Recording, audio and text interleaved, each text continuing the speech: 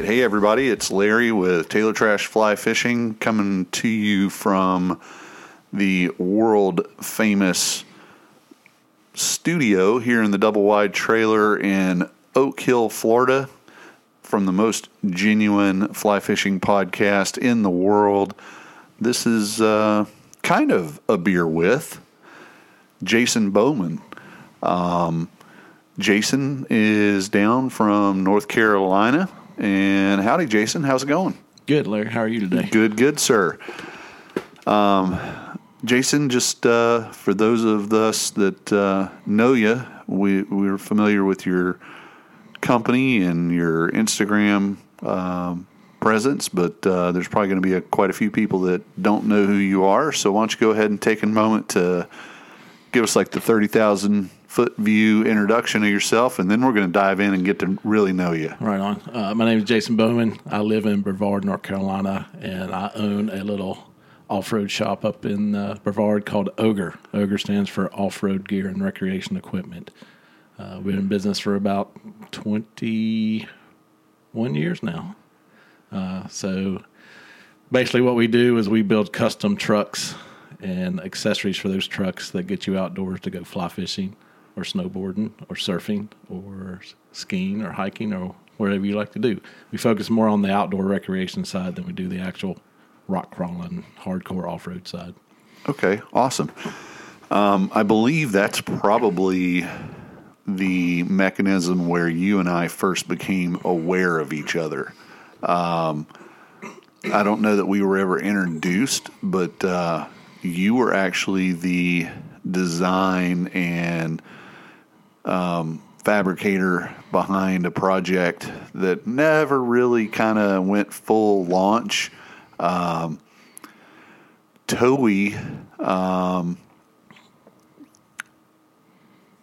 was involved, and it was like it was going to be a fly fishing truck with a Towie skiff that went on overhead rack on a F-250, I think it was, but I was working as a rep for a fly rod company, and there was a lot of passing around to the hat, looking for people to invest money because once the truck was built, it was going to be like the centerpiece of some film that was made, and it wasn't till years later that we realized that we kind of knew each other through that.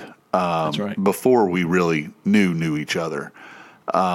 But I would say that we're just going to go ahead and kick it off and get, after it really quick here, probably over the last 2.5 years. It's going on.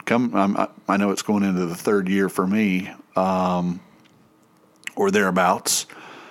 We've really had an opportunity to get a lot closer and form a tighter friendship. And unfortunately, it's because both of us have the same disease, prostate cancer. That's right. And I had mentioned, my beginnings of my prostate cancer journey on the regular T2F2 podcast. And you had listened to that episode, so you reached out and called me and said, hey, man, exactly what were the symptoms that you were experiencing, and we had a discussion, and by the end of the discussion, my advice to you was?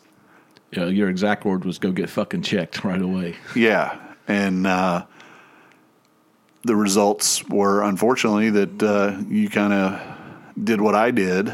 And the reason we're talking about it isn't to be morbid.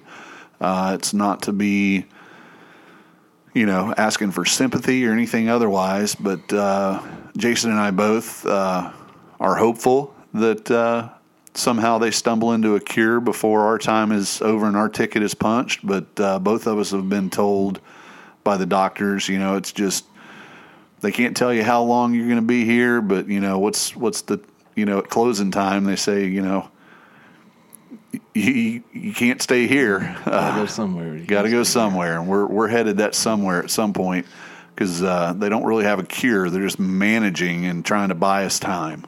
So, and I'll also say it, doctors just because a doctor says something doesn't mean it's 100% truth. Absolutely. Absolutely. And I think you're in the same place that I am. When you get a diagnosis like that, you have a choice to make. You can say, oh, my Lord, I'm dying of cancer. Or you can say, well, shit, I guess I'm living with cancer, which means you're going to get to go see the doctor a little bit more often. You're going to get poked and prodded and blood drawn and scans done. And in between all that shit, you just live your life. And if anything, I would say the benefit of getting that diagnosis, looking at the glass half full, is shit that is really not important anymore, like, becomes very apparent in your life. The drama fades away. The little idiosyncratic irritants are no longer irritants. You're like, fuck, I ain't got time for that. That's just beneath my level of give a fuck. So it actually simplifies life and like brings a lot of clarity. And I've had a couple of friends call in the last couple of weeks. They're like, man, looks like you're spending a hell of a lot of time on the bow of a skiff lately. And I'm like, fuck, every chance I get. So, you and I, like I said, have gotten to know each other because of that common thread. But more so than that, as we've gotten to know each other, the beer with, which neither of us are drinking a beer because neither of us choose to drink alcohol anymore. The energy drink with. Yeah, exactly. A nice soda with. Just because it's a choice we've made. So what we found out through time together is, like I've said about other people I've interviewed, everybody has an awesome story. You don't have to be the chosen one rock star within the fly fishing community to have an awesome story. Everybody has a pretty cool story. It's just who has the opportunity to sit down and share it on a wider platform. And while we're certainly not the biggest platform out there, I do enjoy doing these things. And having got to know you, I think you have a hell of a story to tell. So let's start with, where was Jason in his formative years? Where were you born? Where'd you go to elementary school? Let's go from, up through high school. Like, tell me about where you're from. I'm from a little town called Dublin, Virginia. It's in the part of southwestern Virginia, mountain town. My grandmother was from the county above Pulaski County, where Dublin is, and my grandfather was from the county below. So when they got married, they met in the middle. That way they could kind of be close to each other's family. My granddad was a World War II vet, grew up during the Depression. He was an orphan. I'm telling you this because it ties into the story later. Very loving family. Everything revolved around my grandmother and my granddad's house. We had Thanksgiving there. My two uncles would always come in for Thanksgiving, Christmas. Everything revolved. My grandmother was the matriarch of the family. Everything was great. Went to school there. Had another sister. Got two sisters, but at the time I only had the one sister. Grew up. We and my dad even built a house on part of my granddad and my grandma's property. So we were a very close-knit family. And then when I was 10 years old, my uncle, who was a state trooper, he was a Marine, and when he got out of the Marine Corps, he was a Virginia state trooper, got murdered. He got murdered, not in the line of duty. Someone knocked on his door at 4 o'clock in the morning and stabbed him 42 times and killed him. So, of course, that changed life. Changed everything. My grandmother and my granddad went from being, everything happened at their house to nothing happened at their house. No more Christmases, no more Thanksgivings.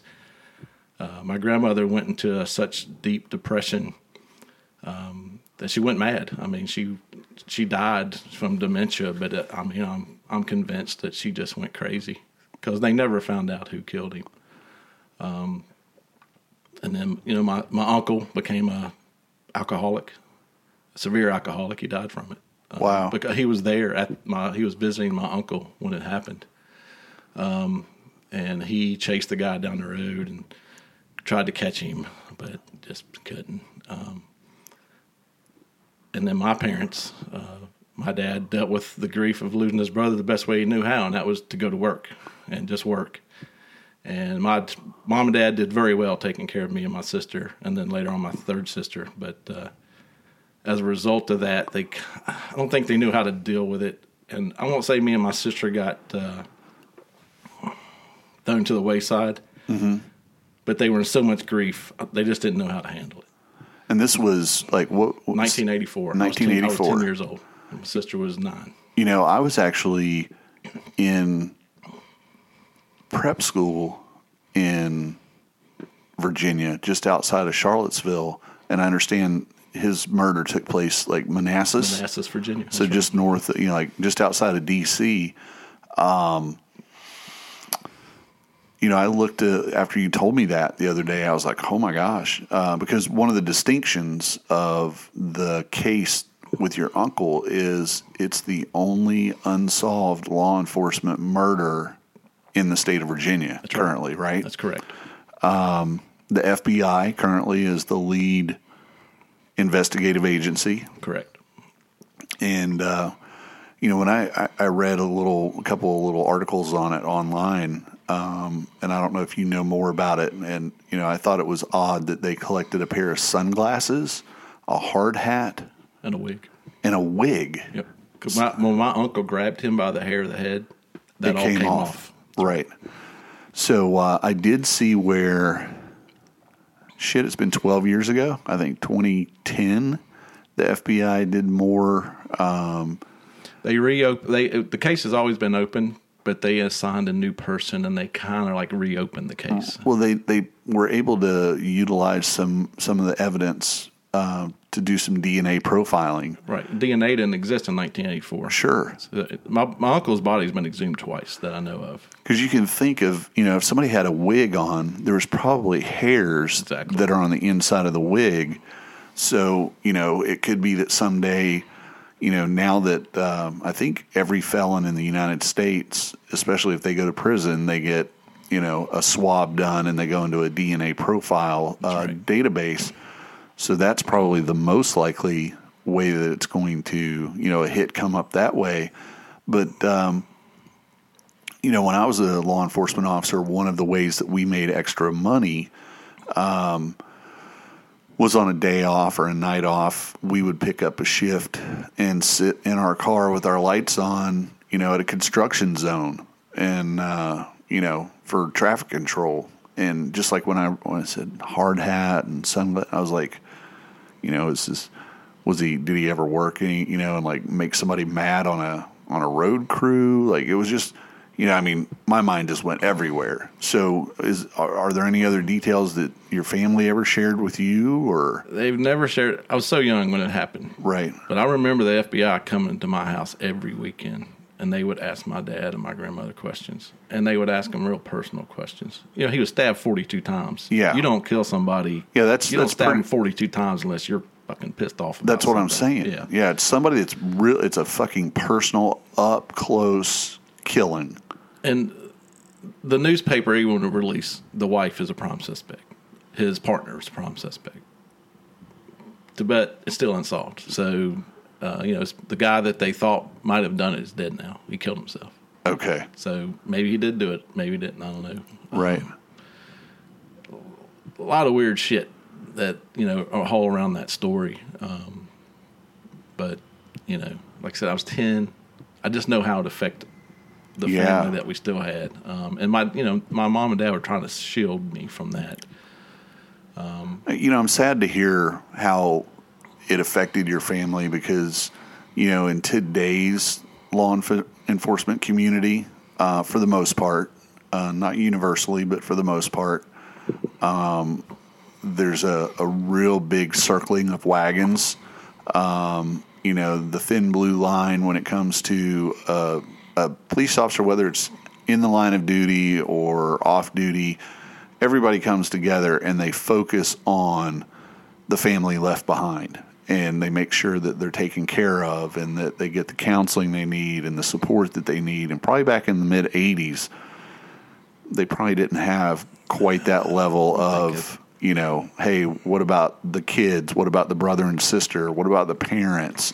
And you guys are just left to fend, or your parents and your grandparents were left to fend for themselves. I mean, today, they would have grief counselors and, victim advocates, and they had none of that. None of that, yeah. But, the saving grace and all that was my granddad, my papa.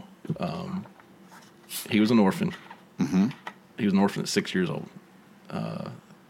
He knew he didn't have a childhood.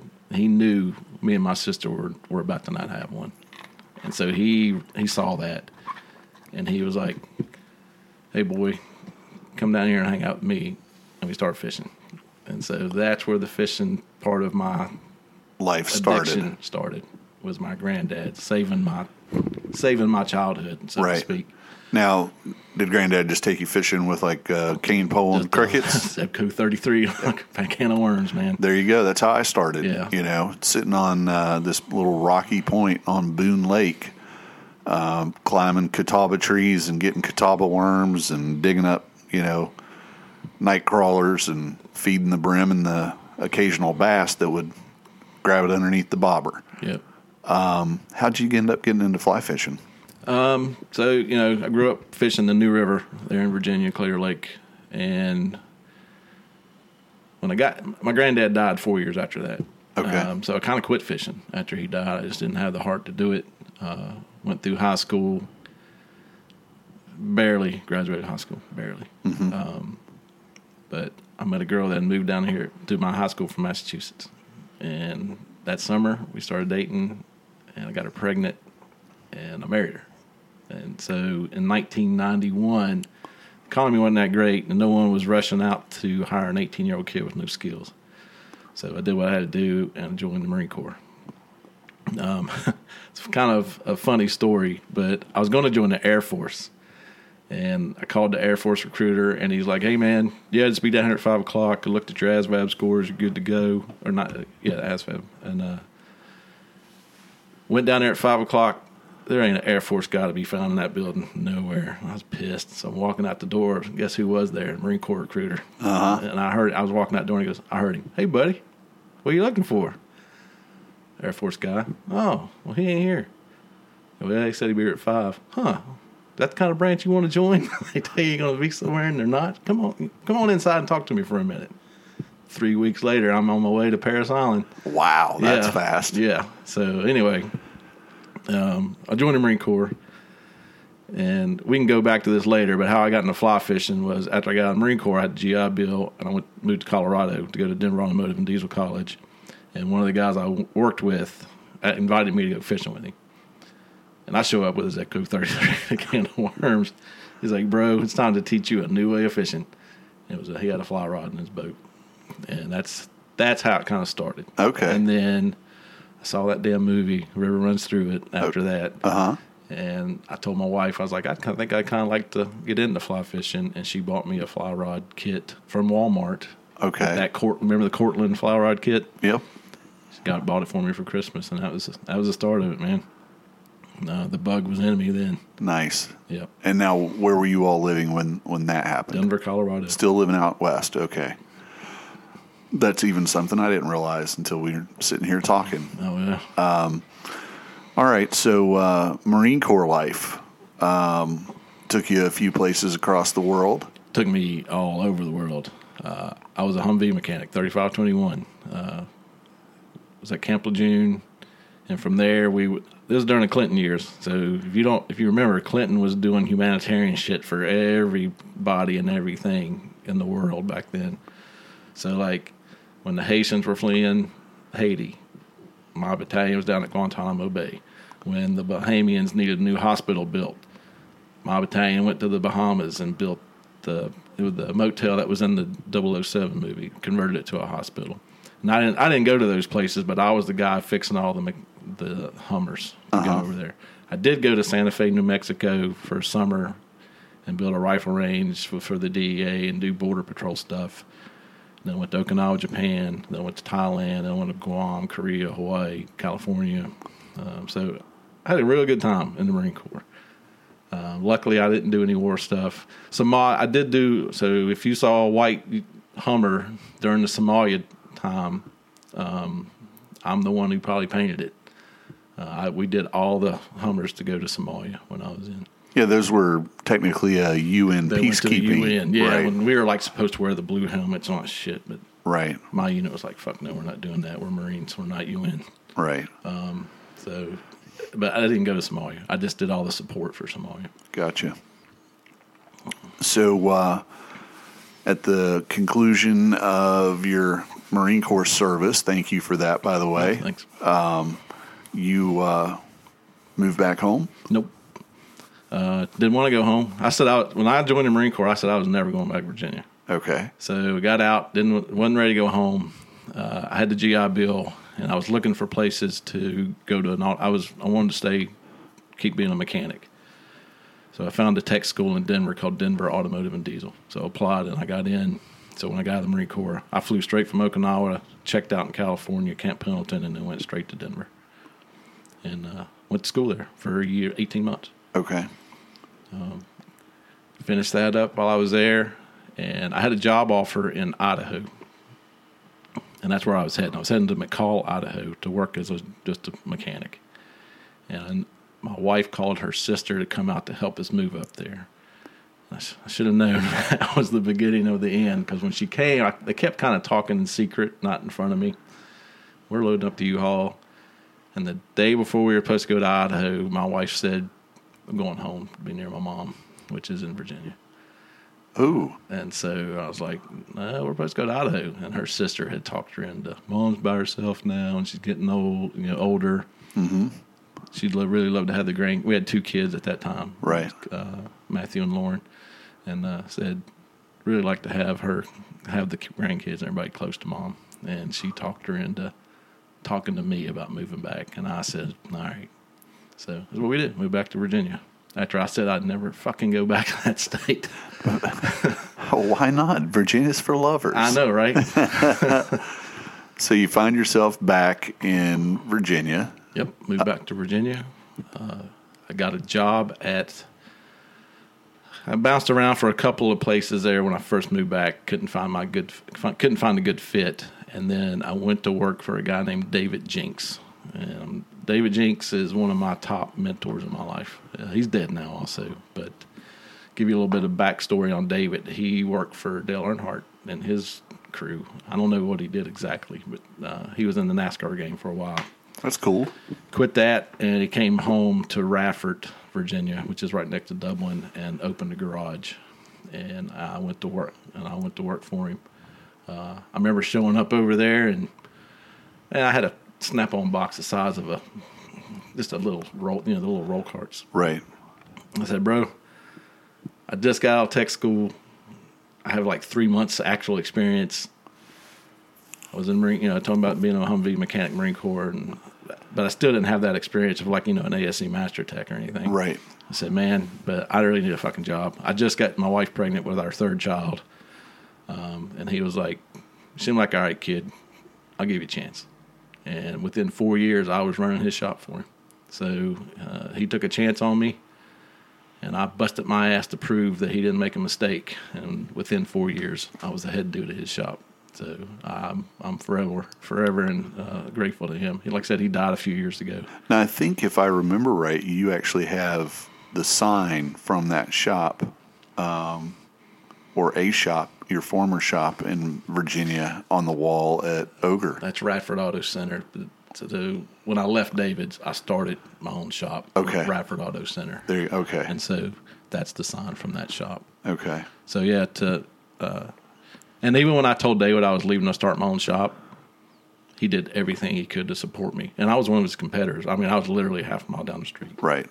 He saw the bigger picture. He's truly a mentor, like you said. Yes, he obviously gave you the shot, watched you flourish, and then let you fly out of the nest. That's right. And that's one of the things. You and I both are. I'm a couple of years older than you, and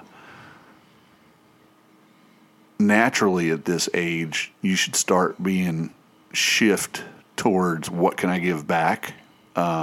And then, you compound it with having an illness that makes you go, well, maybe I should accelerate that. That's you right. know, and so you do want to share and you do want to mentor and help people avoid pitfalls that you may have already experienced in life, and say, look, let me negotiate the minefield for you, help you to get to success, because there's nothing better than being able to look back 5-10 years and say, I changed that kid's trajectory, Oh yeah. and you could still be doing fucking oil changes and service at but you're not. You've got your own.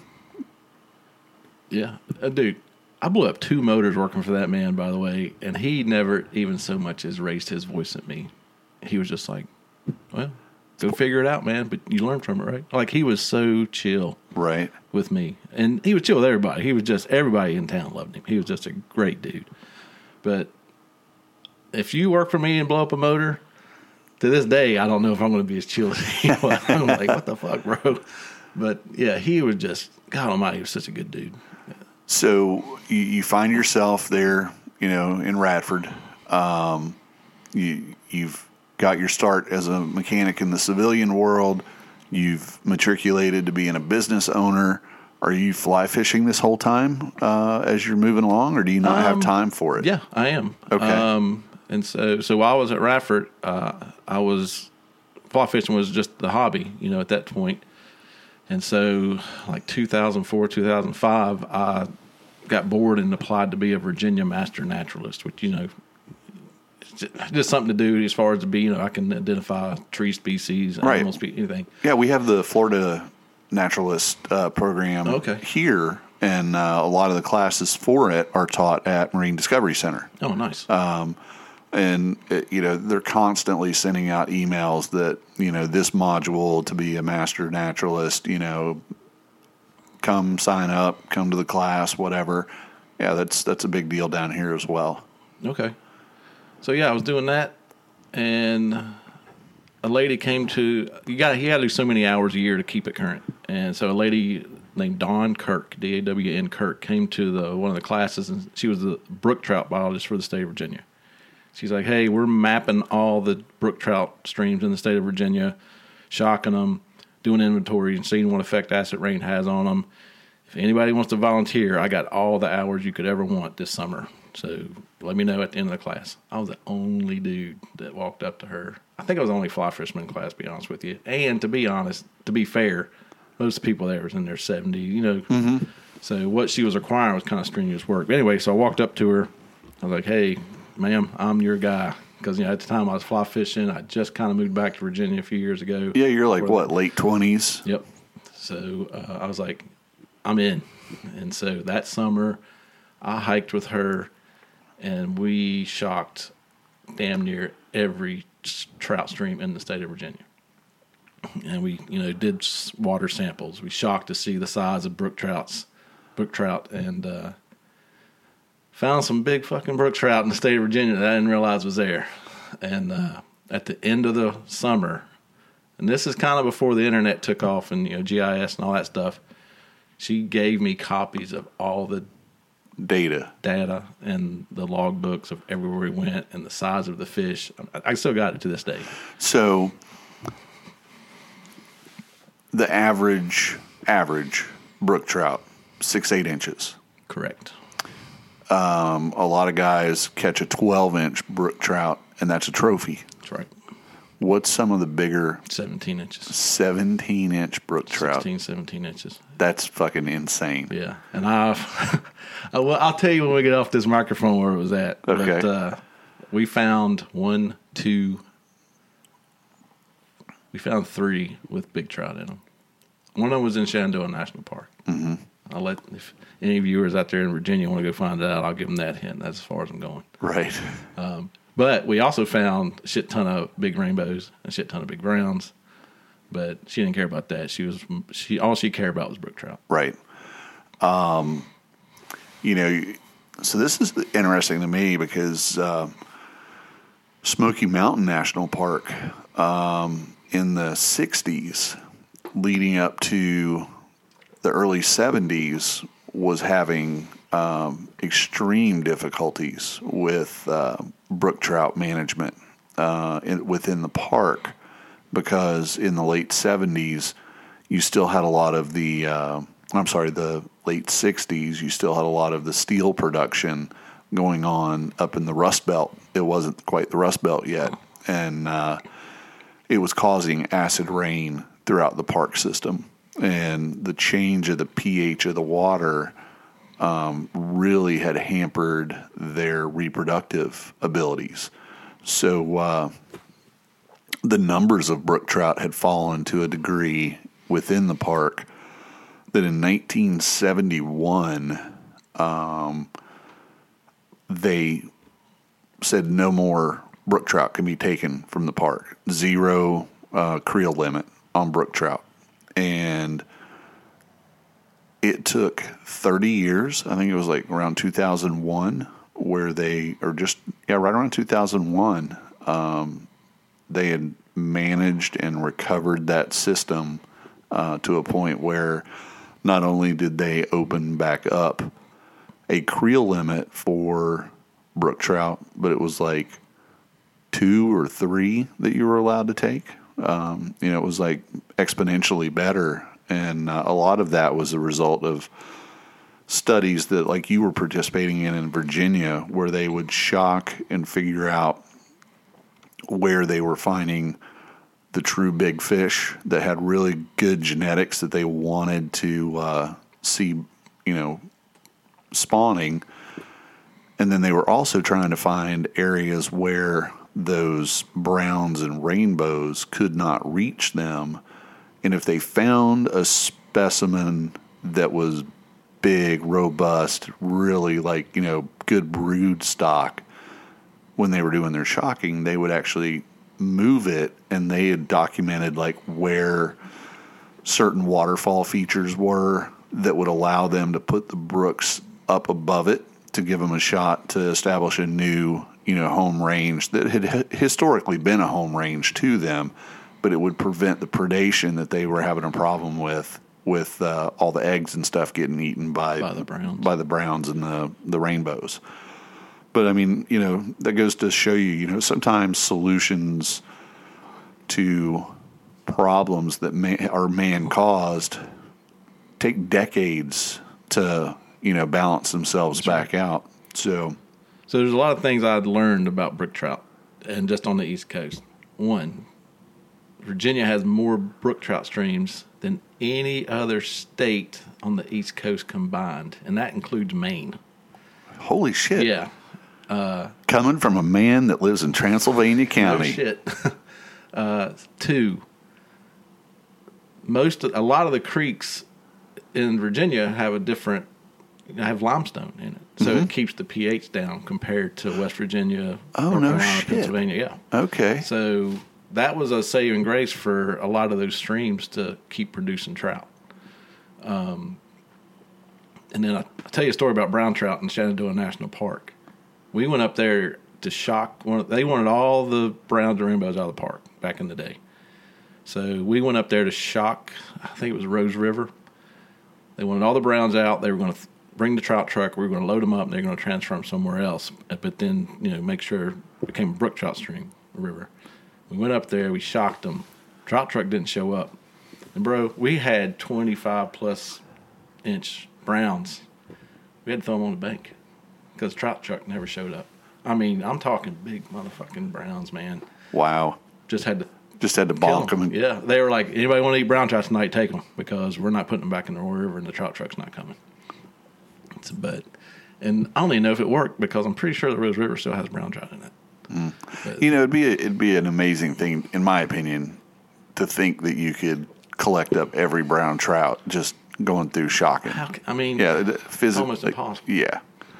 I was going to say something else. I can't remember. I'll probably remember in a second about brook trout. They are so. Let's say you've got a stream with 1 or 2 brook trout in it. Those things breed super fast. Like, you can go back in a year and there'll be 100 brook trout. I mean, as long as they got good, clean water, they're going to reproduce really quick. Okay. So I'm not saying they're going to be huge, but they're going to reproduce really fast. Right. They're really good at bouncing back quickly, but they need clean, oxygenated water. Doesn't get above 56 degrees, and that's the other thing. Brown trout can survive in warmer water. That's the other problem. Yeah. Well, they survived in barrels coming across in old sailboats, right? Yeah, right. Which makes me like, how the hell did brook trout get out west? You know what I mean? Yeah. I mean, someone transported them at some point. Right. So, where you live there in Radford, where you used to live, it's pretty close to coal country. Yeah. Kind of the northern fringe of it. Yeah, a couple counties away. Okay. When you guys were doing your study, any of the mining operations down there? They were dead. All those streams are just those counties down there were dead. Okay. Without a doubt. There was a couple of streams we found over in Wise County. Okay.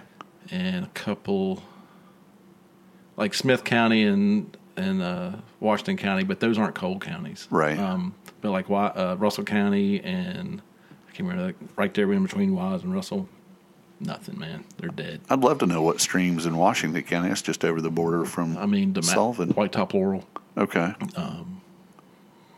Up towards Damascus. Mount Rogers. All those, okay. All those creeks. Yeah. Those are loaded with brook trout in that area.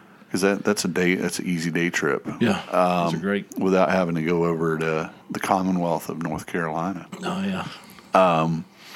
So at some point, you decided that your time in Virginia was coming to an end. Or were you still just turning wrenches and on cars, or had you started doing the fabrication? To back up a little bit, I was in Radford for 7 years. Okay. Maybe 9 years. But I was renting that building. Okay. And so I wanted to expand, and I wanted to own a building. Mm-hmm.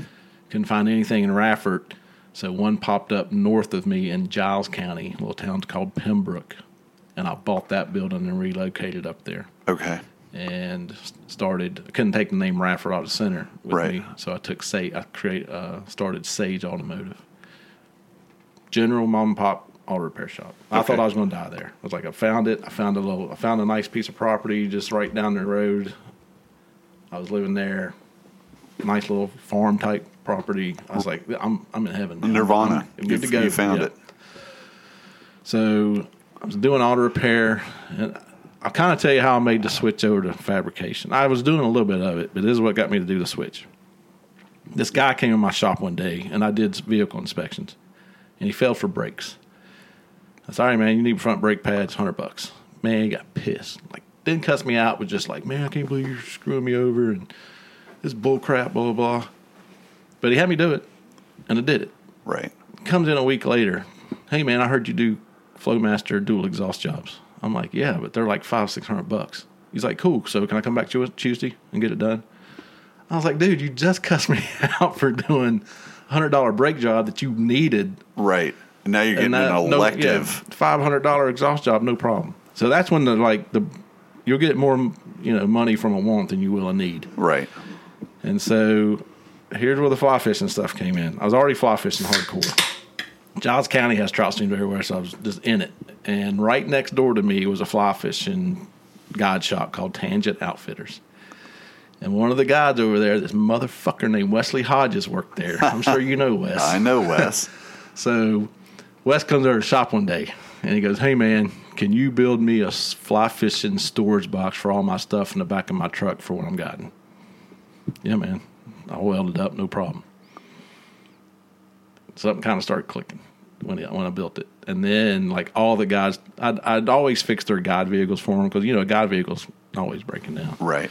But then they was like, hey, man, I heard you built Wes a fly box, and you build me this. Can you build me this rack? Can you build me this for towing my boat, blah, blah, blah.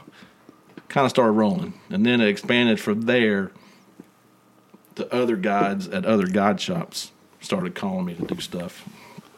And then... Was Tangent when he was at that Mercantile? No, it's before that. Okay. He left Tangent and went to that Mercantile and started his own thing. Yeah, what was the name of that market? Draper Mercantile. Draper Mercantile. That's right. That's when I met Wes. He was at Draper. I'd actually met Wes at a TU meeting. He was doing Project Healing. Was it Project Healing Waters? I believe so. He came to talk about that, and with me, I was a vet. He's an Army guy. I was a Marine Corps guy. We're veterans. That's how we got to meet and kind of be buddies because we both were veterans. But it was kind of just a weird coincidence that he got that job next door at Tangent. I mean, it was right next door to me. So I started doing a lot of work with Wes on collabs because he would always have some crazy idea, and I'd be like, yeah, fuck it, man, whatever, I'll do it. So I give him a lot of credit, and he's a go-getter. Yeah, and man, like I've known him a long time. So he's like my brother. I shouldn't have said that because he's going to hear this shit, but hear me say that. But he's just a good dude, and we're really tight, and we really work well together. You saying that illustrates something that we've talked about quite a few times on our regular podcast, where if you want to excel at anything, and then let's go specific to like fly fishing, of what that's the passion that has brought us all together. You need to find and surround yourself with, whether it's one other guy or a group of guys that are better than you, and pay attention, keep your mouth shut, listen, learn, and they will recognize what you're there for, and they will let you hitch your wagon, and they will drag you right along up to the top of the hill, and you're going to get better.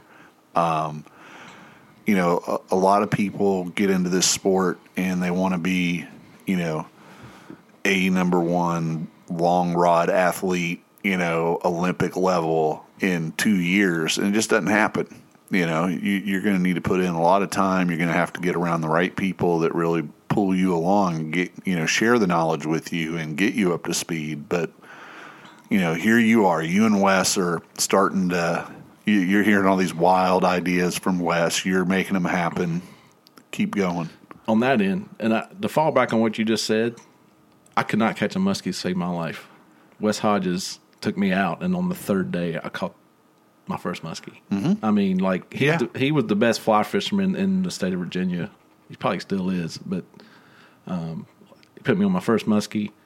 He put me on my first 6+ pound smallmouth. So he knows what he's doing on the fly fishing side of things. So, and I know what I was doing on the welding and auto repair side of things. So we worked well together as far as, you teach me this, I'll teach you this. Right. You know what I mean? So I'm building stuff for fly fishing guides and then other people in the state of Virginia. And then I get a phone call from a guy named David Grossman. Yes.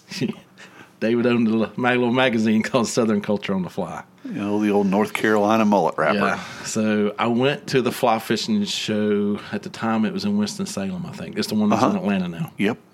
I met David for the first time, and he sat down, and he's sitting, David he's a salesman, man. He's a talker. He's like, bro, build me a truck, put this on it, I want this on it, I want this on it. And in return, we'll do a 4-part series of the build in the magazine, and I got a buddy up in West Virginia near you, and we'll film it all, and we'll fish with the truck, and we'll put it in F3T. Cool. And I mean, that's a super opportunity for you, because all of a sudden, here's your budding, build is going to be seen by all these people, and it's going to inspire people to be like reaching out to you. Hey, build this for me. That's right. And I was sold. Like, he's like, I can't pay you, but we'll do this. And, and advertising is this anyway, so it's going to be about the same price. It don't matter. And I was like, you know what? I'm trying to get my name out there. I'm in. Okay. So he had a Dodge Ram. He brings the Dodge up. This is all my fault, what I'm about to tell you. I give him my brand new F-250 to take back to drive while I got his Dodge Ram up there because I was just so hungry to Right. get into the fly fishing scene. Build his truck. His photography or film guy comes down from West Virginia, and he films for a couple of days. And David does one article. He does the first article in the magazine. The end. That's it. I get my truck back. I said, it's not in the condition I gave it to him in. Right. Not a big deal, but I was a little irritated by that. What pissed me off was he did one article. Right. That's it. Yeah. So, we had some words. We were a little unfriendly to each other there for about a year or two. I mean, you're from, essentially, as the crow flies, we're just at the most a couple of 100 miles apart, where we grew up and stomping grounds. And where we were raised, your word is your word.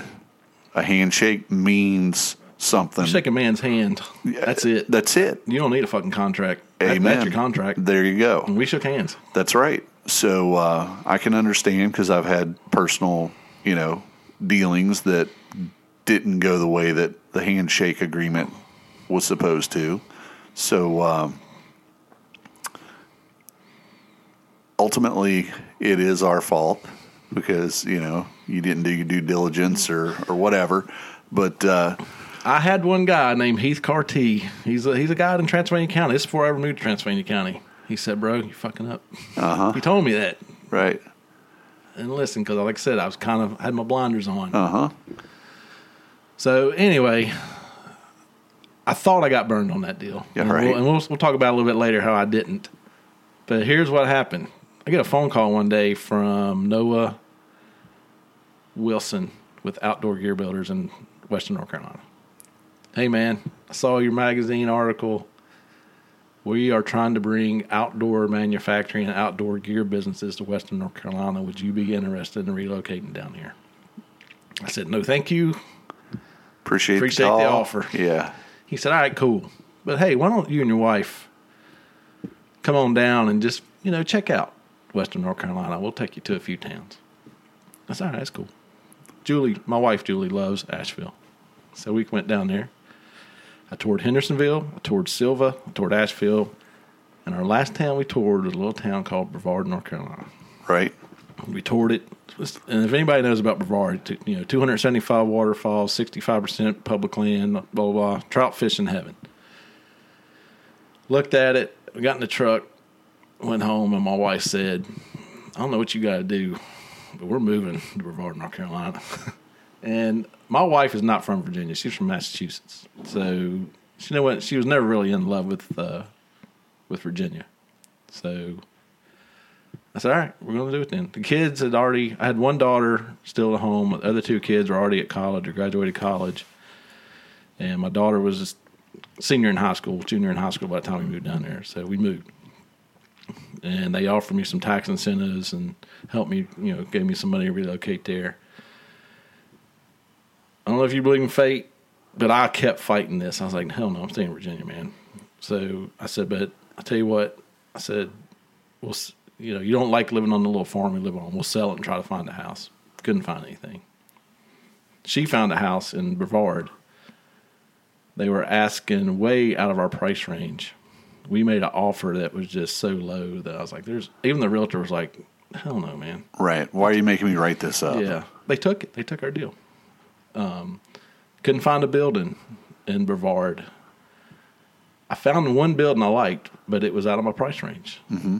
I made him an offer on it. We met with the lady, and she said, you remind me of my husband who died in that building. I'm going to let you have it at this price. Just everything just kept lining up. So I finally quit fighting it, man. Moved to Brevard.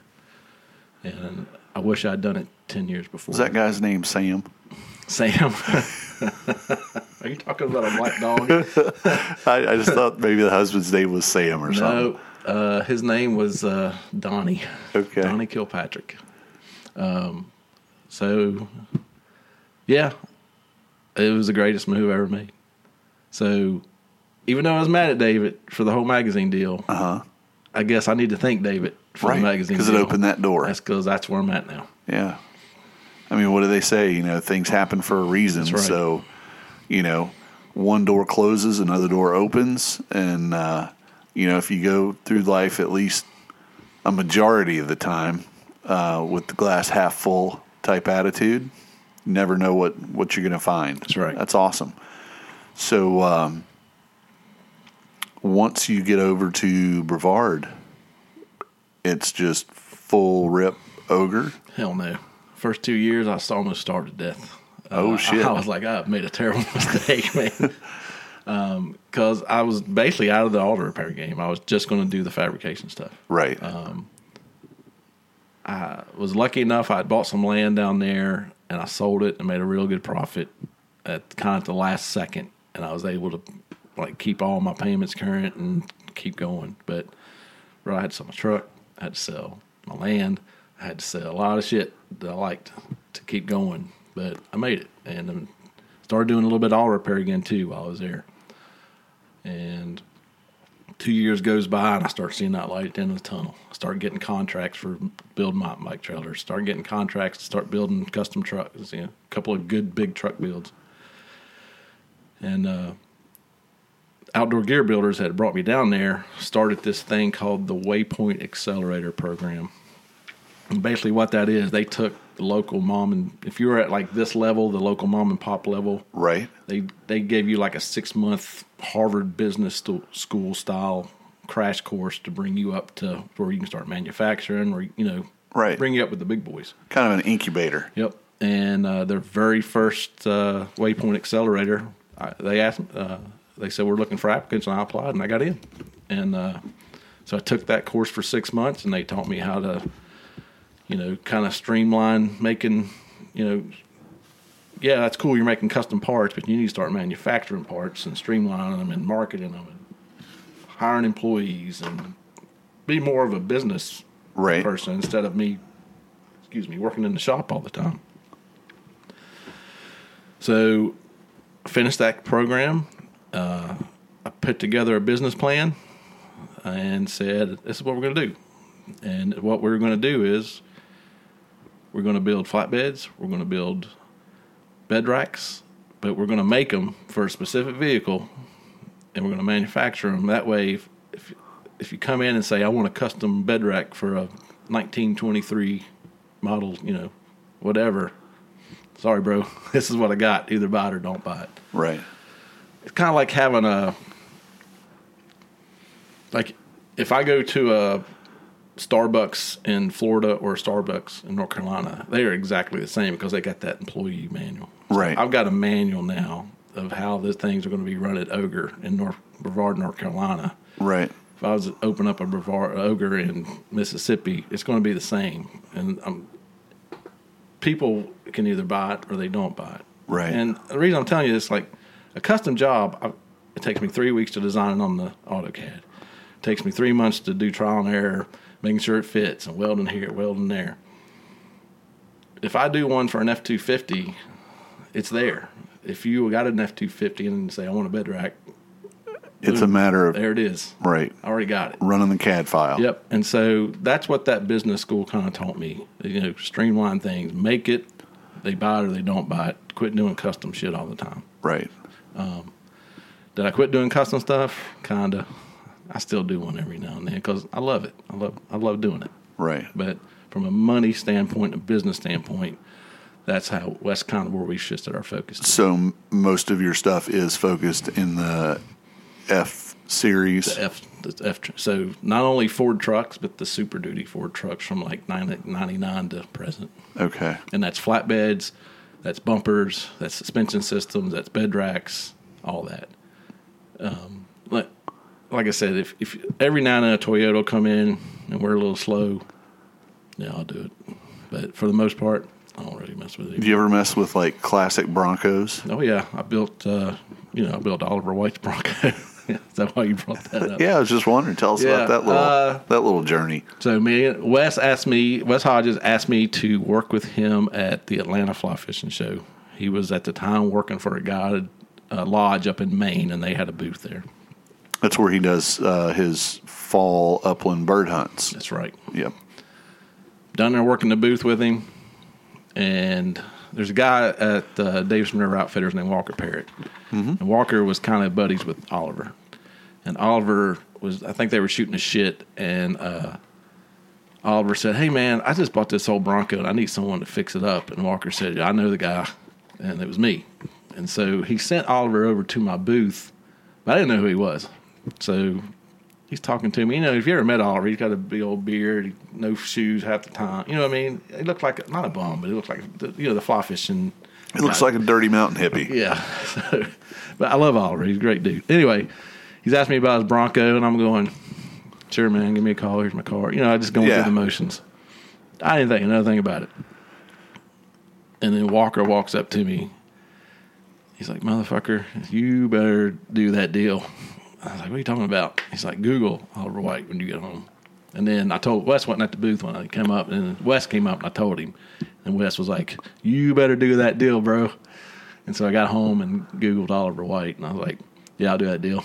and me and Oliver wound up becoming great friends over that. Didn't he end up ultimately selling that truck because he took a endorsement deal from somebody else? He did that show on Outside Magazine or Outside TV, sponsored by Chevrolet. There you go. That's what I was thinking. He wasn't allowed to have any Fords, so he went. I got that truck back and I sold it for him. Yeah. But yeah, I talked to him. It was, if I remember correctly, it was the paint on it. It was like Tar Heel blue and white, if I remember. That's a '86 Ford you're thinking of. Okay. His was yellow. Yellow. That okay. Orange, that mustard yellow. Okay. We did that's the one we did so after I finished it, we did a magazine article in Outdoor Buffalo Magazine, and that's the one where Chris Franzen caught that huge ass, almost 30-inch brown trout. But he didn't catch it with the truck. But we caught it. He caught it that day. We were doing the photo shoot anyway, right? And they were like, just going to have some pictures and maybe catch some nice browns. Catching that big ass brown was just a bonus, right? For that article, it worked out great.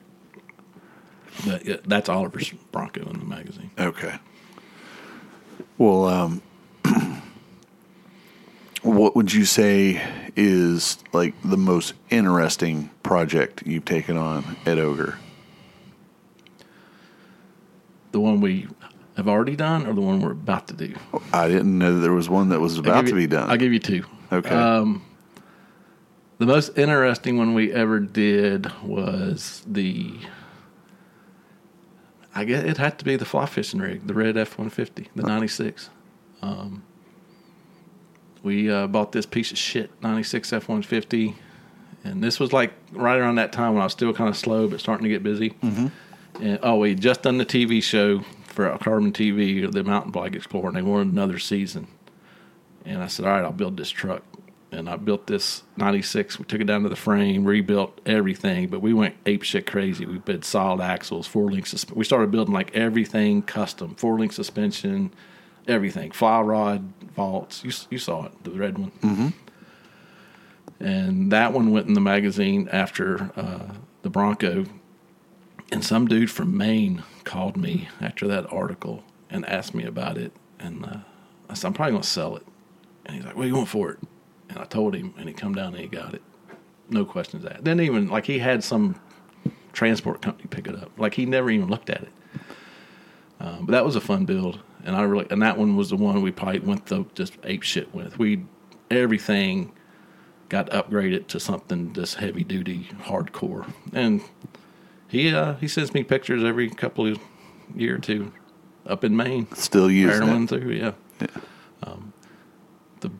Here's the new project, and we probably won't start on it until. And there's one more after that I'll tell you about. The one we're getting ready to start on though is Sylvan Sport makes campers in my county, and so they called me one day and they said, "Hey, we've got this prototype truck that we had shipped down here from Wisconsin from this company. We're going to build an RV camper, like an Earth Roamer style vehicle." Yeah.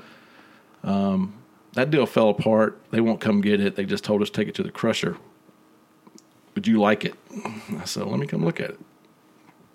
I went down there, and it was a all-electric 4-wheel drive truck.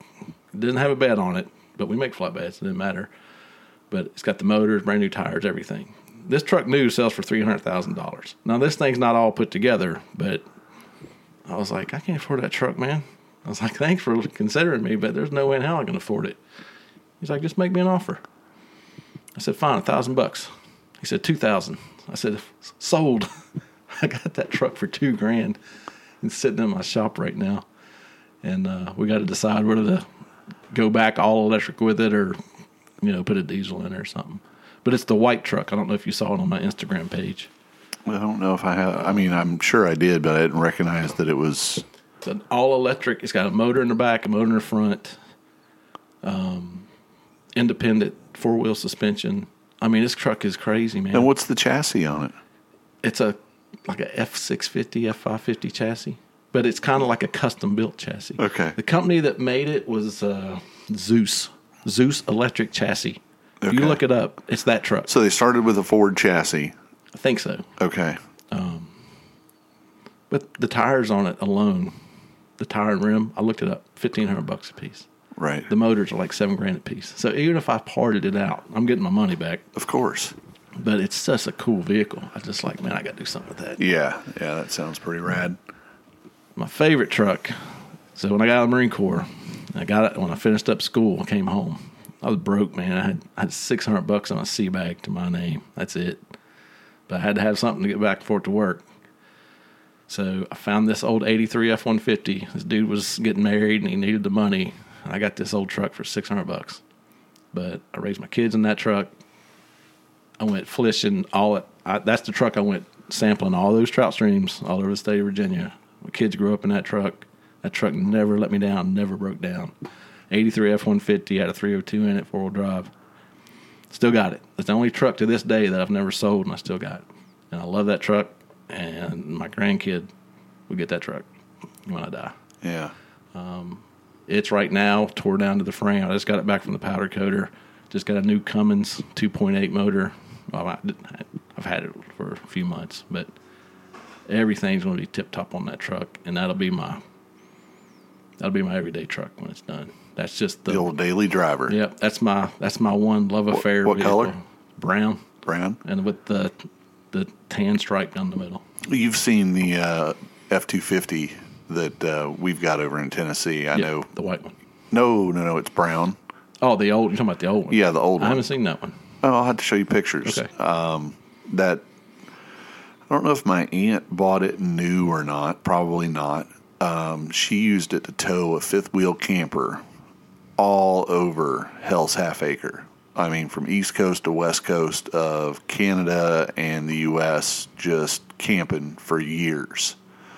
When she figured she had it worn out, my father bought it from her. And that was the truck that he had that he would come pick me up from swim practice in high school. If we went somewhere, it was get in that old Ford truck and drive to town. That's the truck I grew up, in. And what year is it? It's a 77. That's the dit side. And, it's got 300,000 plus, miles on it at least.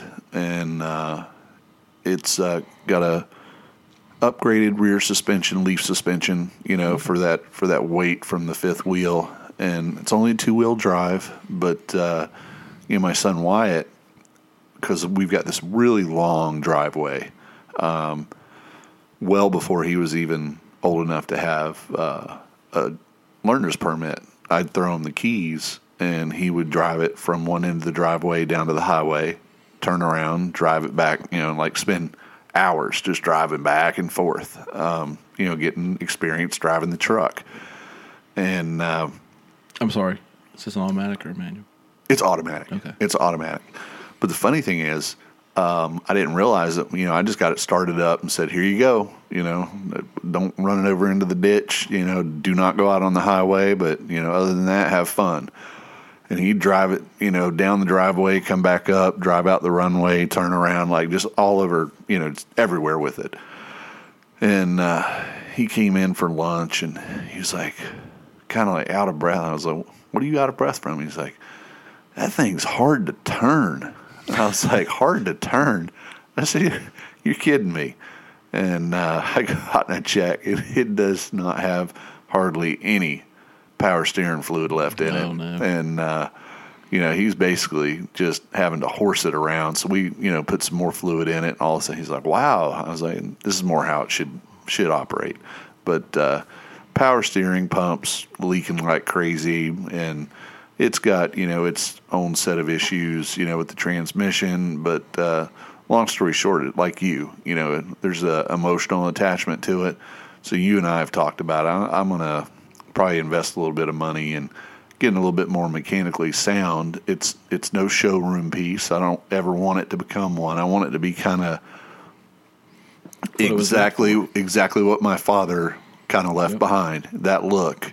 And maybe a little upgrade on the paint here or there. And Wyatt and I have talked about a couple of custom ideas for it, but it would be a nice truck if we flew up to Tennessee that he would just be able to hop in it and go and a short bed or a long bed? Long bed. Okay. Drive down to the river and, go to the fly shop or go to the skate park, whatever. But you'll probably see that truck at some point. I'd love to get my hands on it. Yeah. That's what got me into Ford trucks. Was my granddad had a 74 F100. I mean, that's what he hauled me around in all over the place. Right. It was black with a red interior. And I wish it was a manual, but his was a 3-speed on the tree. I remember I found that truck, and I was in the Marine Corps and I found it, and the guy had it set behind his barn. And then a couple of years ago, I went back over there to buy it, and they had taken it to the crusher. Oh man! I was not devastated, but I was bummed out for sure. Right. But yeah, that's what that style truck's what got me, I guess, got you bit by the Ford bug. Right. But the segue into what you talked about, like he didn't realize what was the power steering. Like even my kids, they don't know anything about working on vehicles. I mean, I think it's our fault. Oh, it is for sure. Well, just take a phone away from a kid and tell them, take me to whatever town 3 towns away. They wouldn't know how to get there. Yeah, but there's a serious technician shortage now. And there's a shortage on everything, but I can't find anybody to come work because even if I can find them, they don't know how to work on a vehicle. Mm-hmm. What about welding? The fabrication Same side? thing, man. It's funny.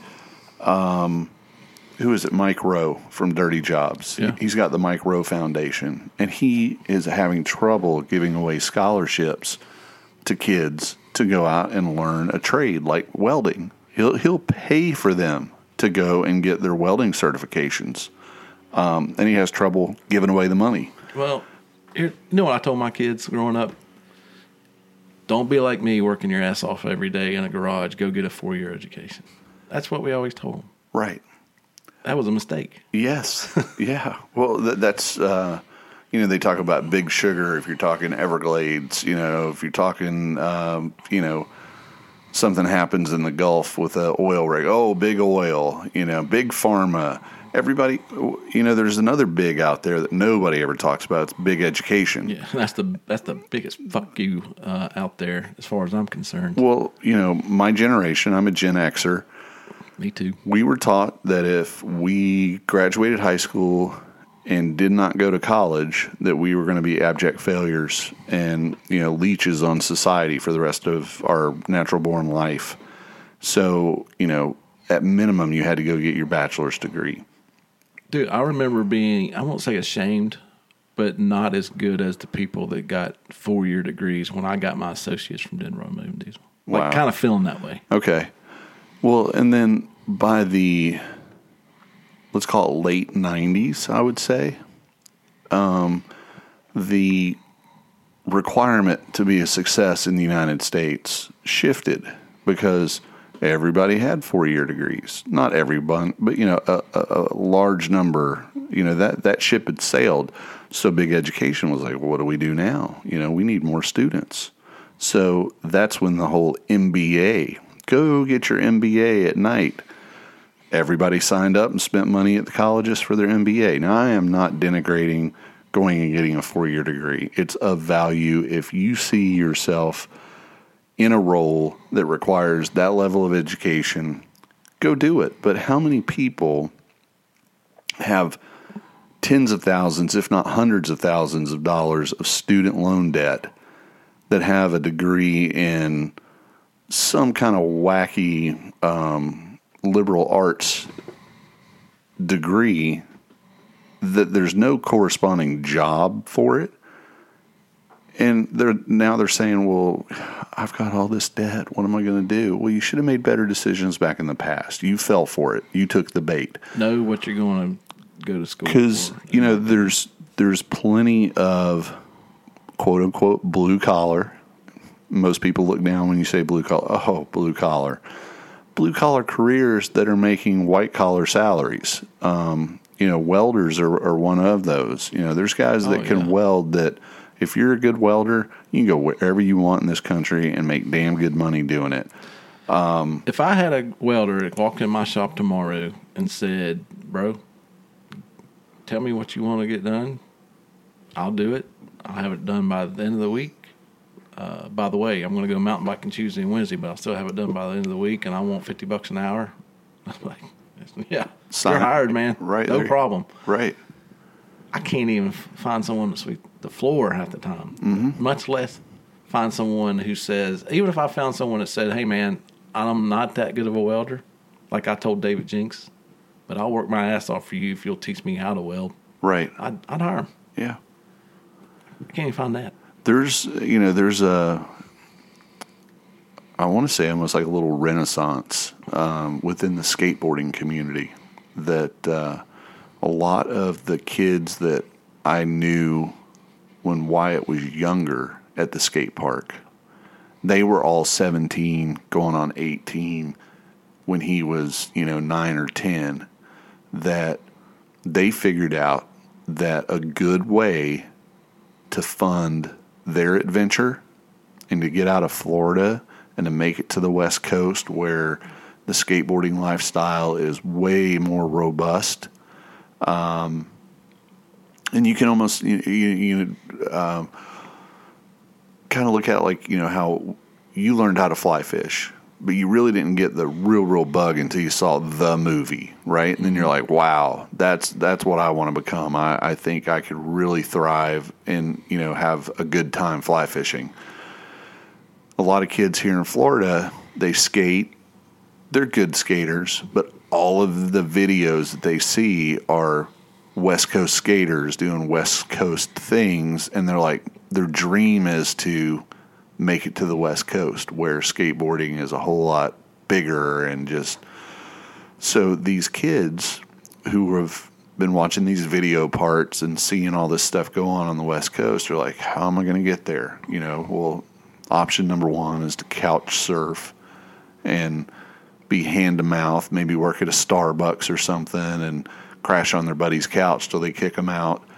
And then there's a few of them that figured out, well, if I go to school here, get my welding certification, I can go to California, make really damn good money, and be right in the heart of everything I want to be in. And that's what has started happening. And there's a whole handful of those guys that were right at Wyatt's ages now that were, back when he was 9 or 10, they'd be like, hey, did you hear Jake moved to California? No shit. What's Jake doing out there? He's fabricating this, that, or the other for so-and-so, and just, he's living out there. What about so-and-so? Oh, yeah, they just moved out there too. Same thing. They went to school for welding. And I'm not pushing welding. I'm just saying there are trades out there, plenty of them. Look at that culture out there, like in SoCal. Like, that's where the hot rod scene began, and that's where the surfing scene began. That's where the skateboarding scene, Lord of Dogtown. Yeah. I mean, that's all SoCal. Yep, absolutely.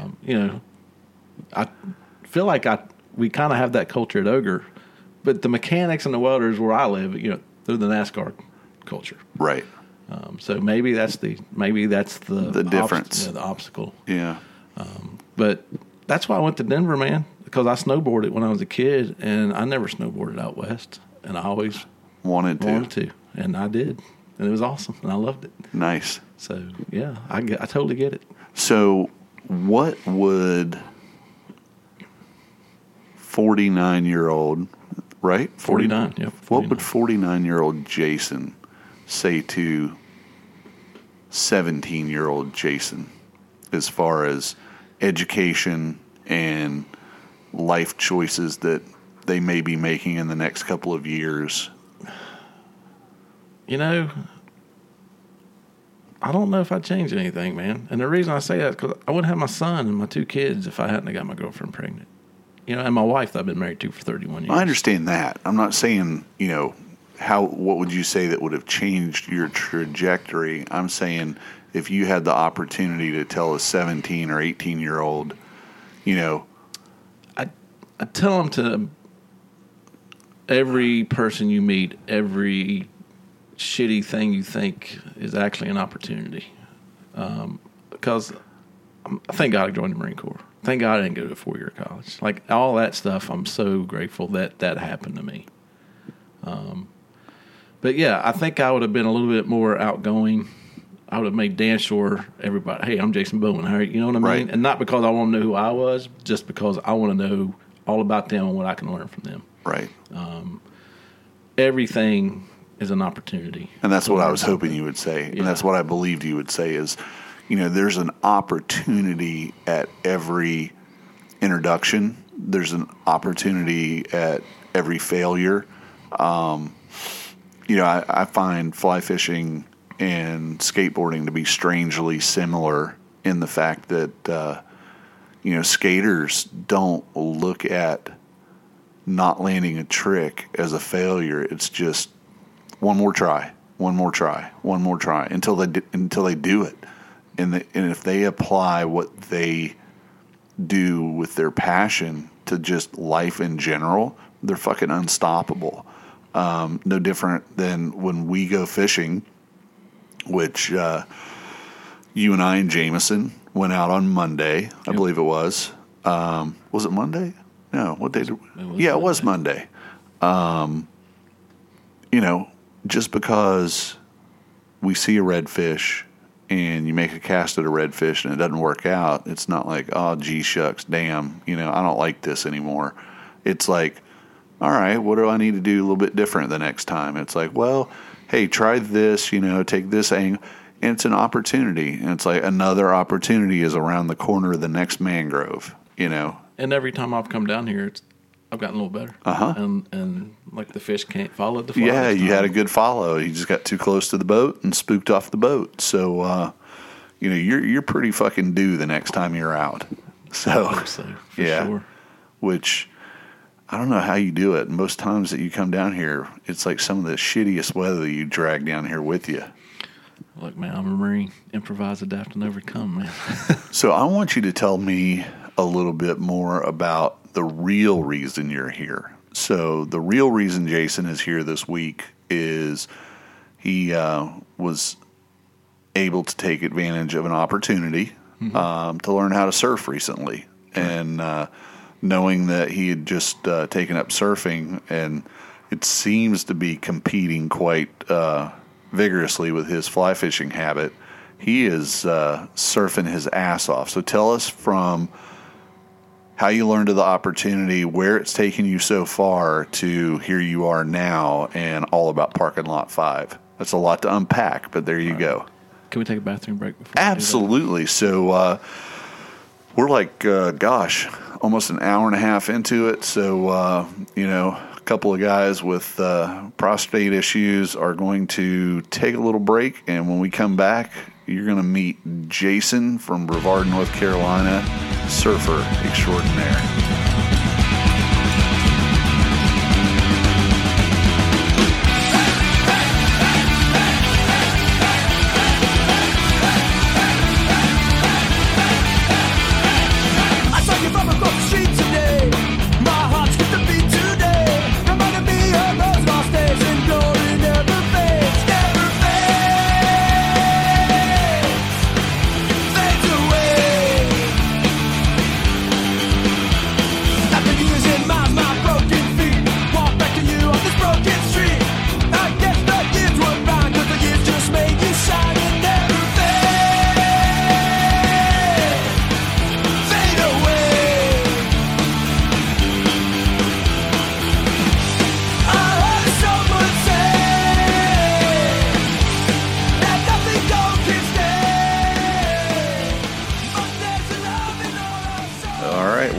back. So, Jason, go ahead and take it away. Talk to us about this most recent opportunity that you've had with the surfing. All right. So 2 years ago, I got diagnosed with stage 4 prostate cancer. You know that. So I was going to the VA. Nothing was helping. Absolutely nothing. The VA doctors are not the greatest, man. They were not giving me good news. So I went to Atlanta to a cancer Emory hospital, and they specialize in cancer stuff. And after we left there, let me back up a little bit. The reason I went to Emory is because a lady named Debbie Lee, she runs a program called America's Mighty Warriors. She had hooked me up with a lady that did hyperbaric chamber stuff because I thought that might help with the cancer. Turns out it might not, but she says, but you should go to Emory. So I did. And when I left Emory, I was kind of hopeful, but still kind of bummed out. I had my wife with me, and so we went to the Southeast Wildlife Expo over in Charleston to kind of get my mind off of it and, walk around and have a good time together for the weekend. So we're walking around there, and have you ever been to that festival? I have not been. It's all, everyone's in bow ties and dressed to the nine. It's really nice outdoor. Put this. It's the bougie Charleston It's crowd. the outdoor frat boy club, man. Right, yeah. And I'm not knocking it because I love it. So I walk around this corner, and there's these two dudes in T-shirts. Their hair hasn't been combed. They got beards. One of them's barefooted. And I knew they were veterans. I knew it right away. So I walk up to them. I'm like, hey, man, what's up? And one of them was a Marine. And so, Super Fi.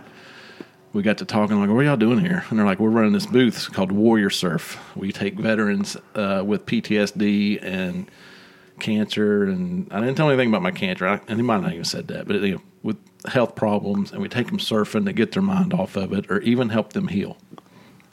He gave me a brochure. So I live in Brevard, North Carolina, 4.5 hours away. He said, hey, you should apply, and if you get in, it's a 12-week course down here in Folly Beach, South Carolina. And I was like, man, it's 4.5 hours away. There's no way in hell I could do that. And I'm walking off, and he goes, hey, man, surfing's better than anything you're getting at the VA right now. And I thought to myself, how the fuck did he know I was going to the VA? Right. So it kind of struck me. Right. Caught your attention. Yes. So I said, all right, I'll think about it. And next day, I said, fuck it, man, I'm going to apply. So I applied. And even when I applied, I wrote, hey, man, I live in Brevard, North Carolina, 4.5 hours away. So if the class fills up, just kick me out because I'd rather someone close by have the opportunity. Next day, I got an email, hey, man, you're in the program. So I was pretty stoked I got in, but I kind of started selling off stuff because I thought I was going to die, man. Right. I started selling off stuff to prepare my wife to be financially taken care of when I die. And I said, I don't have any way to get down there. And the next day, my buddy Josh Chambers came in the shop. He owns Acosta. Mm-hmm. He goes, hey, my neighbor's got this old abandoned truck in his yard. I think he's trying to get rid of it. You want to go look at it? I was like, all right. Went and looked at it. He wanted $500 for it. He said, truck's blown up. It doesn't run. You'll have to, probably put a motor in it. And I said, well, for $500, I can sell the axles out of it. No problem. So I bought it, brought it back to the shop, and I was goofing around with it. And I tried to start it, and I noticed the battery terminal was sparking every time I tried to start it. I said, cleaned up the battery cable, charged it for a minute, start it right up. I said, dude just sold me a $500 truck, man, that runs. Because of some corrosion. Yeah. His brother had died and left it, truck, but the truck had been sitting there before he died. So they thought the motor had blown up when all it was a battery cable. So I fixed it all up, and I drove that thing all summer back and forth to Folly Beach. I'd get up every Friday or Saturday morning at 2:30 in the morning and drive down there to make it to the 7:30 yoga session, surf session, wellness session. And I graduated the program. And the teary-eyed moment of all of that was my surf instructor, Harold Harold Veranda, great man. He's a Marine also. When I graduated, he gave me his surfboard. Oh man! And it was a one of those moments where you get a little teary eyed. So it's a great program. I can't say enough about it. And the truck made it the whole 12 weeks, and the motor blew up the week after I finished the program, and I was going to part it out, but man, that truck got me through chemo. That truck got me through getting me to the program. So I put a new motor in it, and I still got it. If anybody is out there who is a veteran and has some shit going on and they live near South Carolina, it's warriorsurf.com. Go sign up. I can't say enough good shit. And the happy ending all that, too, I forgot to mention, is my canter numbers started going down. I'm not saying surfing saved my life. Right. But, I like to think it had something to do with it. It's made your quality of life better. You damn right it has. And that's what really matters right now. Yep. And is that the truck on your chest? That's it. The surf truck. That's it, man. That's the Franken truck. So if you go to Ogre on Instagram, you can see the surf truck. It's Franken truck / the surf truck is how it's referred to on some of your posts. And Jason has some really cool black T-shirts with the surf truck on it. He's done a lot of custom work to it. It's badass looking.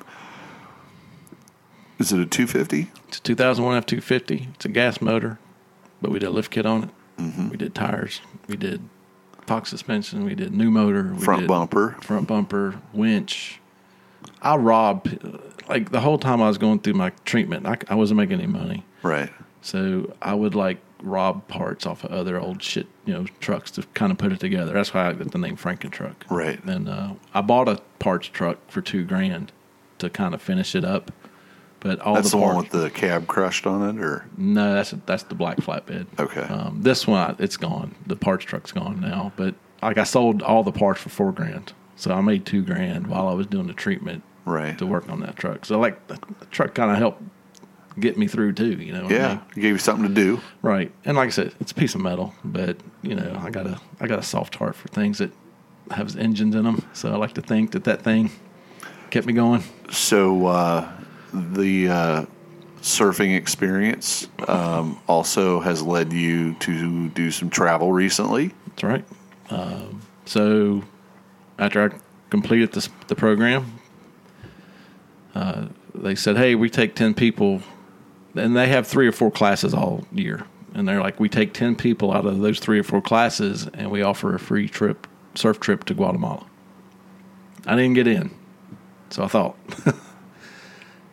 They announced the 10 people that were going. They're like, better luck next year. Cool, no big deal. So about a week before Christmas, I get a phone call. Hey, man, I had somebody drop out. Can you if you want to go to Guatemala, get your plane ticket. We're leaving in 8 days or something like that. So I was like, oh, shit. But I did it. And took my wife. We went to Guatemala. And we surfed, and it was awesome. And the waves out there are not East Coast waves, man. They humbled me. But it made me a better surfer, for sure. While we were there, we did wellness and yoga, and we had the circle and talking about our experiences. And I'll say this: I got cancer and it sucks. But man, there's some veterans out there. I know people always say support your veterans, but God, man, support your fucking veterans. They have been through a lot, and they've got some problems. And I get asked all the time, same thing. Oh man, that really sucks. That what are you going to do? I'm like, dude, I'm going to live my fucking life. Like, there's people that have way worse stuff than I do. Like, don't feel sorry for me. I'm playing the hand of cards I was dealt, and I'm going to play them the best way I can. Right. Like, save your sympathy and empathy for somebody that really, really has it bad. Yeah, and there's I don't want to say what some of these problems are because they might be listening. I don't want to put them on the spot, but man, there's some people that really need help. Yeah, and don't have the resources. Yeah, and I'll put it this way: there's some people, whether in the program or I'm related to or I know them, that have tried to kill themselves 6 times. And all 6 times, I wasn't involved in all 6, but I was involved in one of me just calling or going to visit them and going, hey, man, what's up? That's it. That's what kept them from putting a bullet in their head. Mm-hmm. So if you know anybody that's a veteran, and they even seem a little bit off. Yeah, I'm not just veterans, anybody. Right. But in the veteran community, because that's what I'm familiar with, man, just say, hey, what's up, man? Take them fishing. Yeah. Just take them fishing. Take them surfing. Go grab a whatever. Go have a cup of coffee. Yeah. And listen. Exactly. Yep. I met one dude one time. This is a different dude that said, I was going to kill myself. And the only reason I didn't kill myself because I kept saying, if just one person asks me how I'm doing, I won't do it. And he goes, I don't know what happened, but the phone rang, and so it was one of my old veteran buddies, and said, how you doing? So, I mean, I feel like that's divine intervention, but that's all it took. Right. So, yeah, just check on them, man. So, anyway, yeah, we did that in Guatemala, and got back. I got sick the last day I was there. I must have ate something or drank the water. I don't know. Right. And but I got back, and then you called me right before I left, and said, hey, man, I got this place down here in New Smyrna Beach. If you want to come surfing, come on down. And can't say no to that. Yeah. So here I am. Yeah, we've really enjoyed having you in town this week. It's been a lot of fun. I really enjoyed being here, and I won't say damn you, but you and your wife introducing me to that dog, man. He has definitely tugged on my heartstrings. Yeah, he's a good dog, and I mean, I don't think, trying to pressure anybody into making a decision is the right thing to do. So you're not going to get any pressure from me, but it's been pretty unique watching that dog interact with you. Like, that dog has done stuff with you that he hasn't done with anybody in our household the entire time. He's a good dog. Yeah. And, I can't think of the movie, but there's a movie where the little blonde-headed kid with the lisp says, did you know that dogs and bees can smell fear? I don't know what movie that is. Dogs are also really good at identifying good human beings and people, with good souls. And that dog, grabbed you from the time you walked in. Literally grabbed you. Yeah, he grabbed me by the sleeve and was pulling on me that second day out. And then, the way he jumped up and curled up in your lap was like, whoa, he's never done that. He'll lay on the couch while, but I mean, he was up in your grill. Well, I'm not tooting my own horn, but, the old saying, a dog's a better judge of character than most people are. There you go. So, from you coming down and being able to take advantage of the condo that, we were looking for somebody to be able to use it because we weren't going to be able to.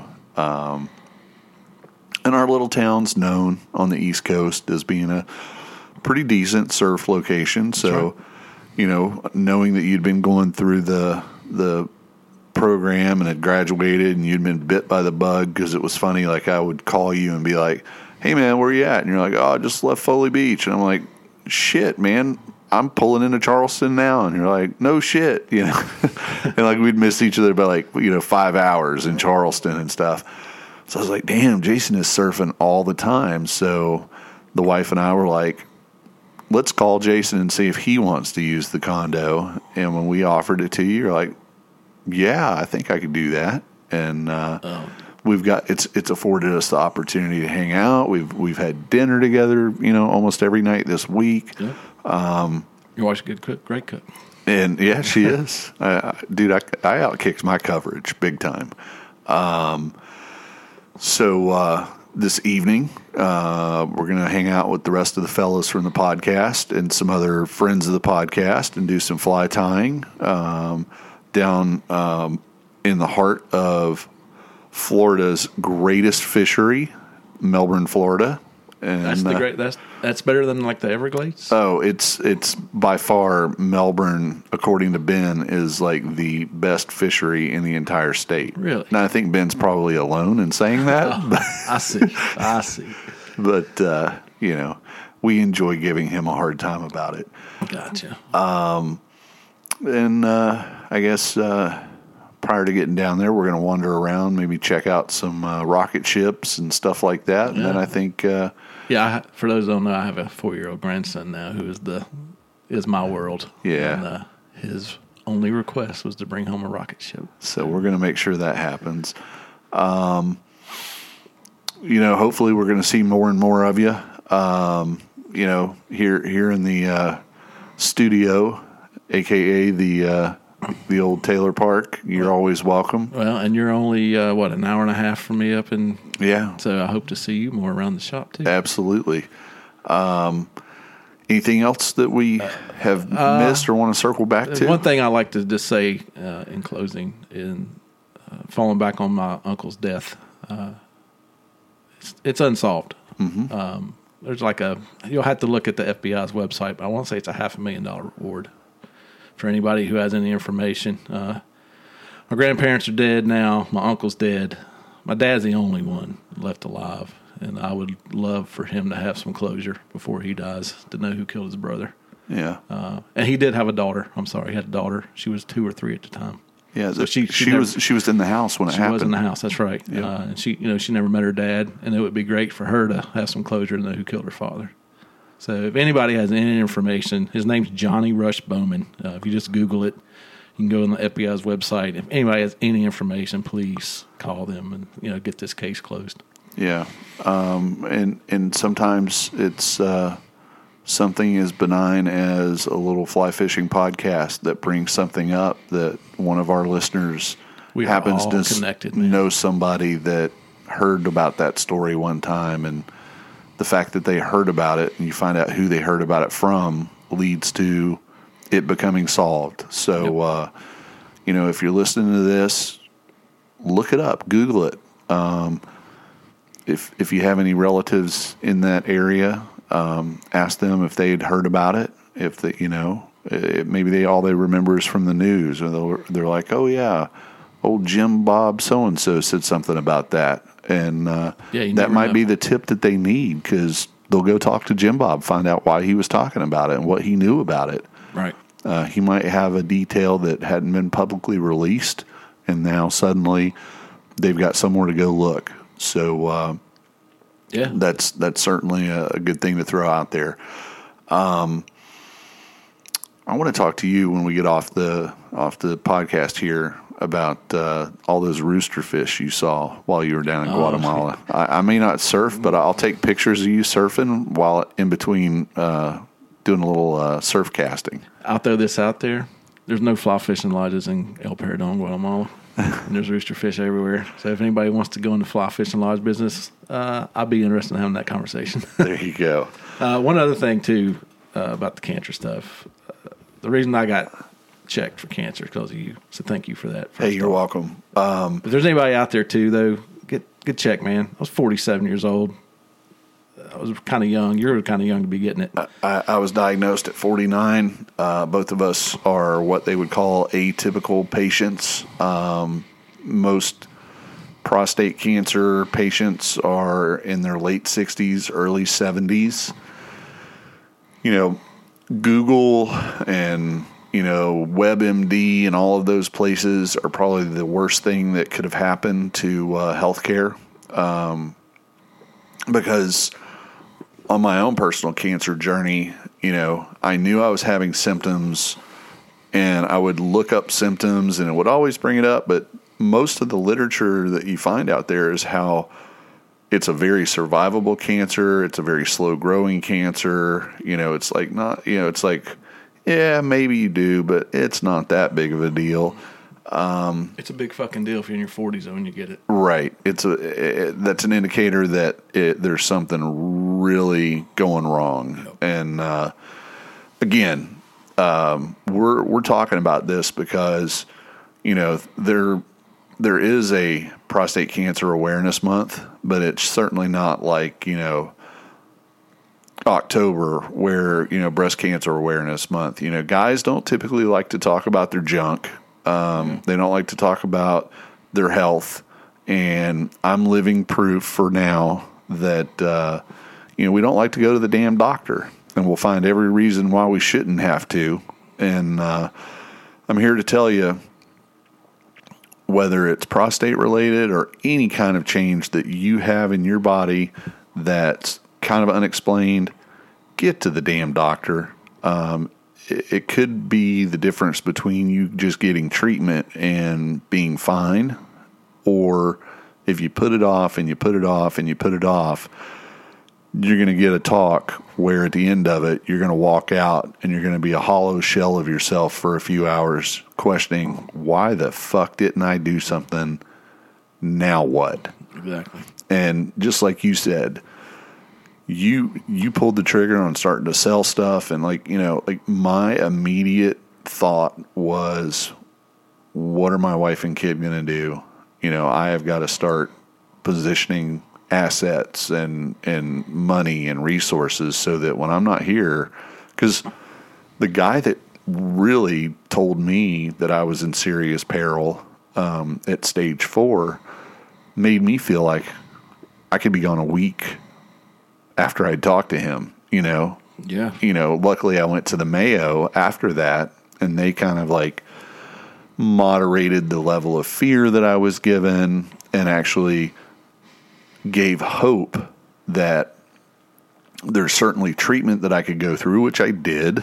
Anybody that went to the Dingy Derby a couple of years ago, you saw me walking around, like an old man with no hair, and that was because of the chemotherapy. Right now we're in buy time mode because there's really a lot of research going on. Things may change for the better for both of us, where there could be a cure in a couple of years. We're both going to live for another 30 years. I hope so, because I got a lot more people I need to piss off. That was the other thing, man. Hope. And if you're out there listening, you got cancer, don't give up, man. Yeah, don't give up. You're not dying of it. You're living with it. That's right. There's an article that went around, kind of, how things go around on the internet, and it was an obituary that a gentleman out somewhere in the Midwest wrote for himself, I believe, if I'm remembering it correctly. And it talks about this great life that he lived and all the things that he loved and was leaving behind. And he said that, he had become sick with cancer, and that at the end of his days, that cancer never did beat him, because technically when he died, it died too. Yep. So the best cancer can do is fucking tie you. That's right. It don't kill you, it ties you. So, you're still able to live life to your fullest, whatever that capability is. Just keep positive. And there's other guys that listen to the regular show that have reached out to me that have had cancer diagnoses, and, it's different cancer, but they're having a lot of trouble with, squaring it away in their mind. I've got to take chemo's coming up. How was chemo for you? And I always tell them I was lucky. When I went through chemo, I didn't have any nausea or, any of the side effects that are terrible that most people associate with chemo. I was fortunate. And, I just told them my best advice is some of the advice that I got at the Mayo, which is take it day by day, live life to the fullest day by day. If your body tells you you need rest, rest. If not, get out there and get after it. Enjoy yourself. Yep. Because that's all.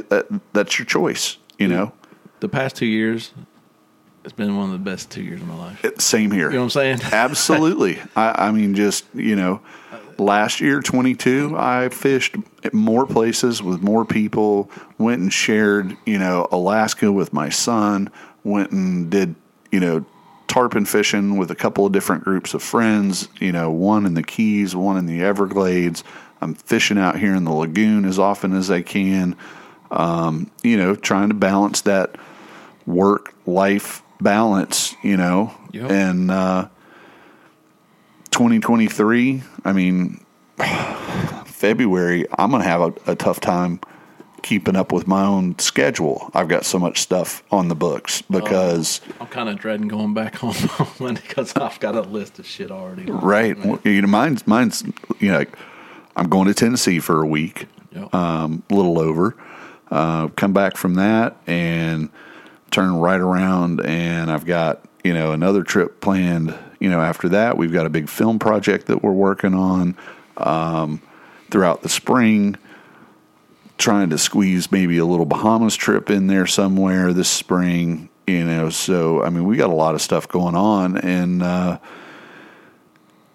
when my kid was younger and we lived in another town that didn't have a skate park, I worked really hard for about 5 years as an advocate for the town to get a skate park. That town is actually breaking ground this year to build a big skate park. Oh, hell yeah. And I just got a phone call because I fucked up and went to a city commission meeting 2 weeks ago. And while I was at the city commission meeting, we were there because we have a skate park in the town where we live now in New Smyrna. That's why we moved here. A big reason. Okay. That, and we wanted to be on the coast.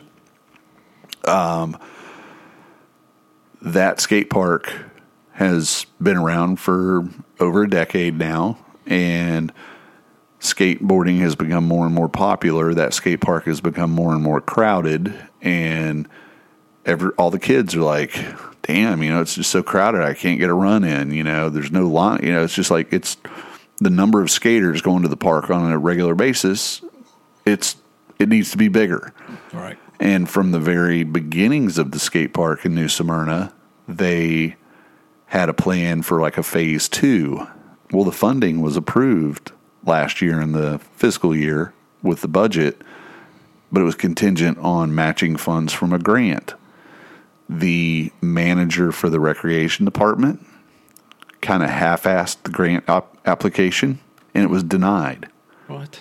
So at the freaking meeting, when we went in and said, don't you dare allocate this money to anything else. This is, we fought hard for this, He was walking out, and I walked out right behind him, and I stopped him, introduced myself, and said, listen, I don't know how to write grants, but it can't be that hard. Let me help you. I'll take on whatever you have to delegate. This is going to happen. I got that phone call yesterday, and I have a meeting on Wednesday of next week. I'm going to learn how to be a grant writer and write a grant so that we get that. And, it's like, and I think you're in that time in your life. It's what can I leave behind as a legacy of an example. For you, it's probably for your grandson. For me, it's for my kid Wyatt. I want him to see that life is more than just what you do for yourself. Do stuff for others as best you can as well. So, but you said it right there. You didn't run up to that dude and God damn it, how dare you don't help rank this grant better, and it's your fault. This blah blah blah. You said, hey man, how can I help you get this accomplished? Yeah. And that dude was like, oh, you're gonna help me instead of berating me, right? And that's what everyone needs to do in this world. Yeah. Can you imagine how many, whether it's politics, whether it's anything, said, hey man, instead of me fighting with you, me going, hey man, how can we do it you? together? Yep. How can I help you with this? Yeah, let's team up. Yeah. Teamwork makes the dream work. You're damn right it is. So, all right. Well, we've got some rockets to chase down. That's right. And some feather and fur to whip around. So, Jason, thank you so much for taking the time to sit down and do this. I am honored to be here. One last thing, we're hiring. Everybody's out there wanting to live in the mountains and can weld or turn wrenches. But yes, thank you very much, Larry, for having me today. And it's been awesome. You and Shannon I hope I can repay you for everything you've done this week. Not required. We're happy to have you. We love having you around. Look forward to the next visit. Look forward to seeing you up in the mountains. Can't wait to hit some brookie streams with you. And with that, we're going to go ahead and wrap up this episode of not really a beer but we had a good time. Absolutely. All right, Jason. Thanks. Thank you.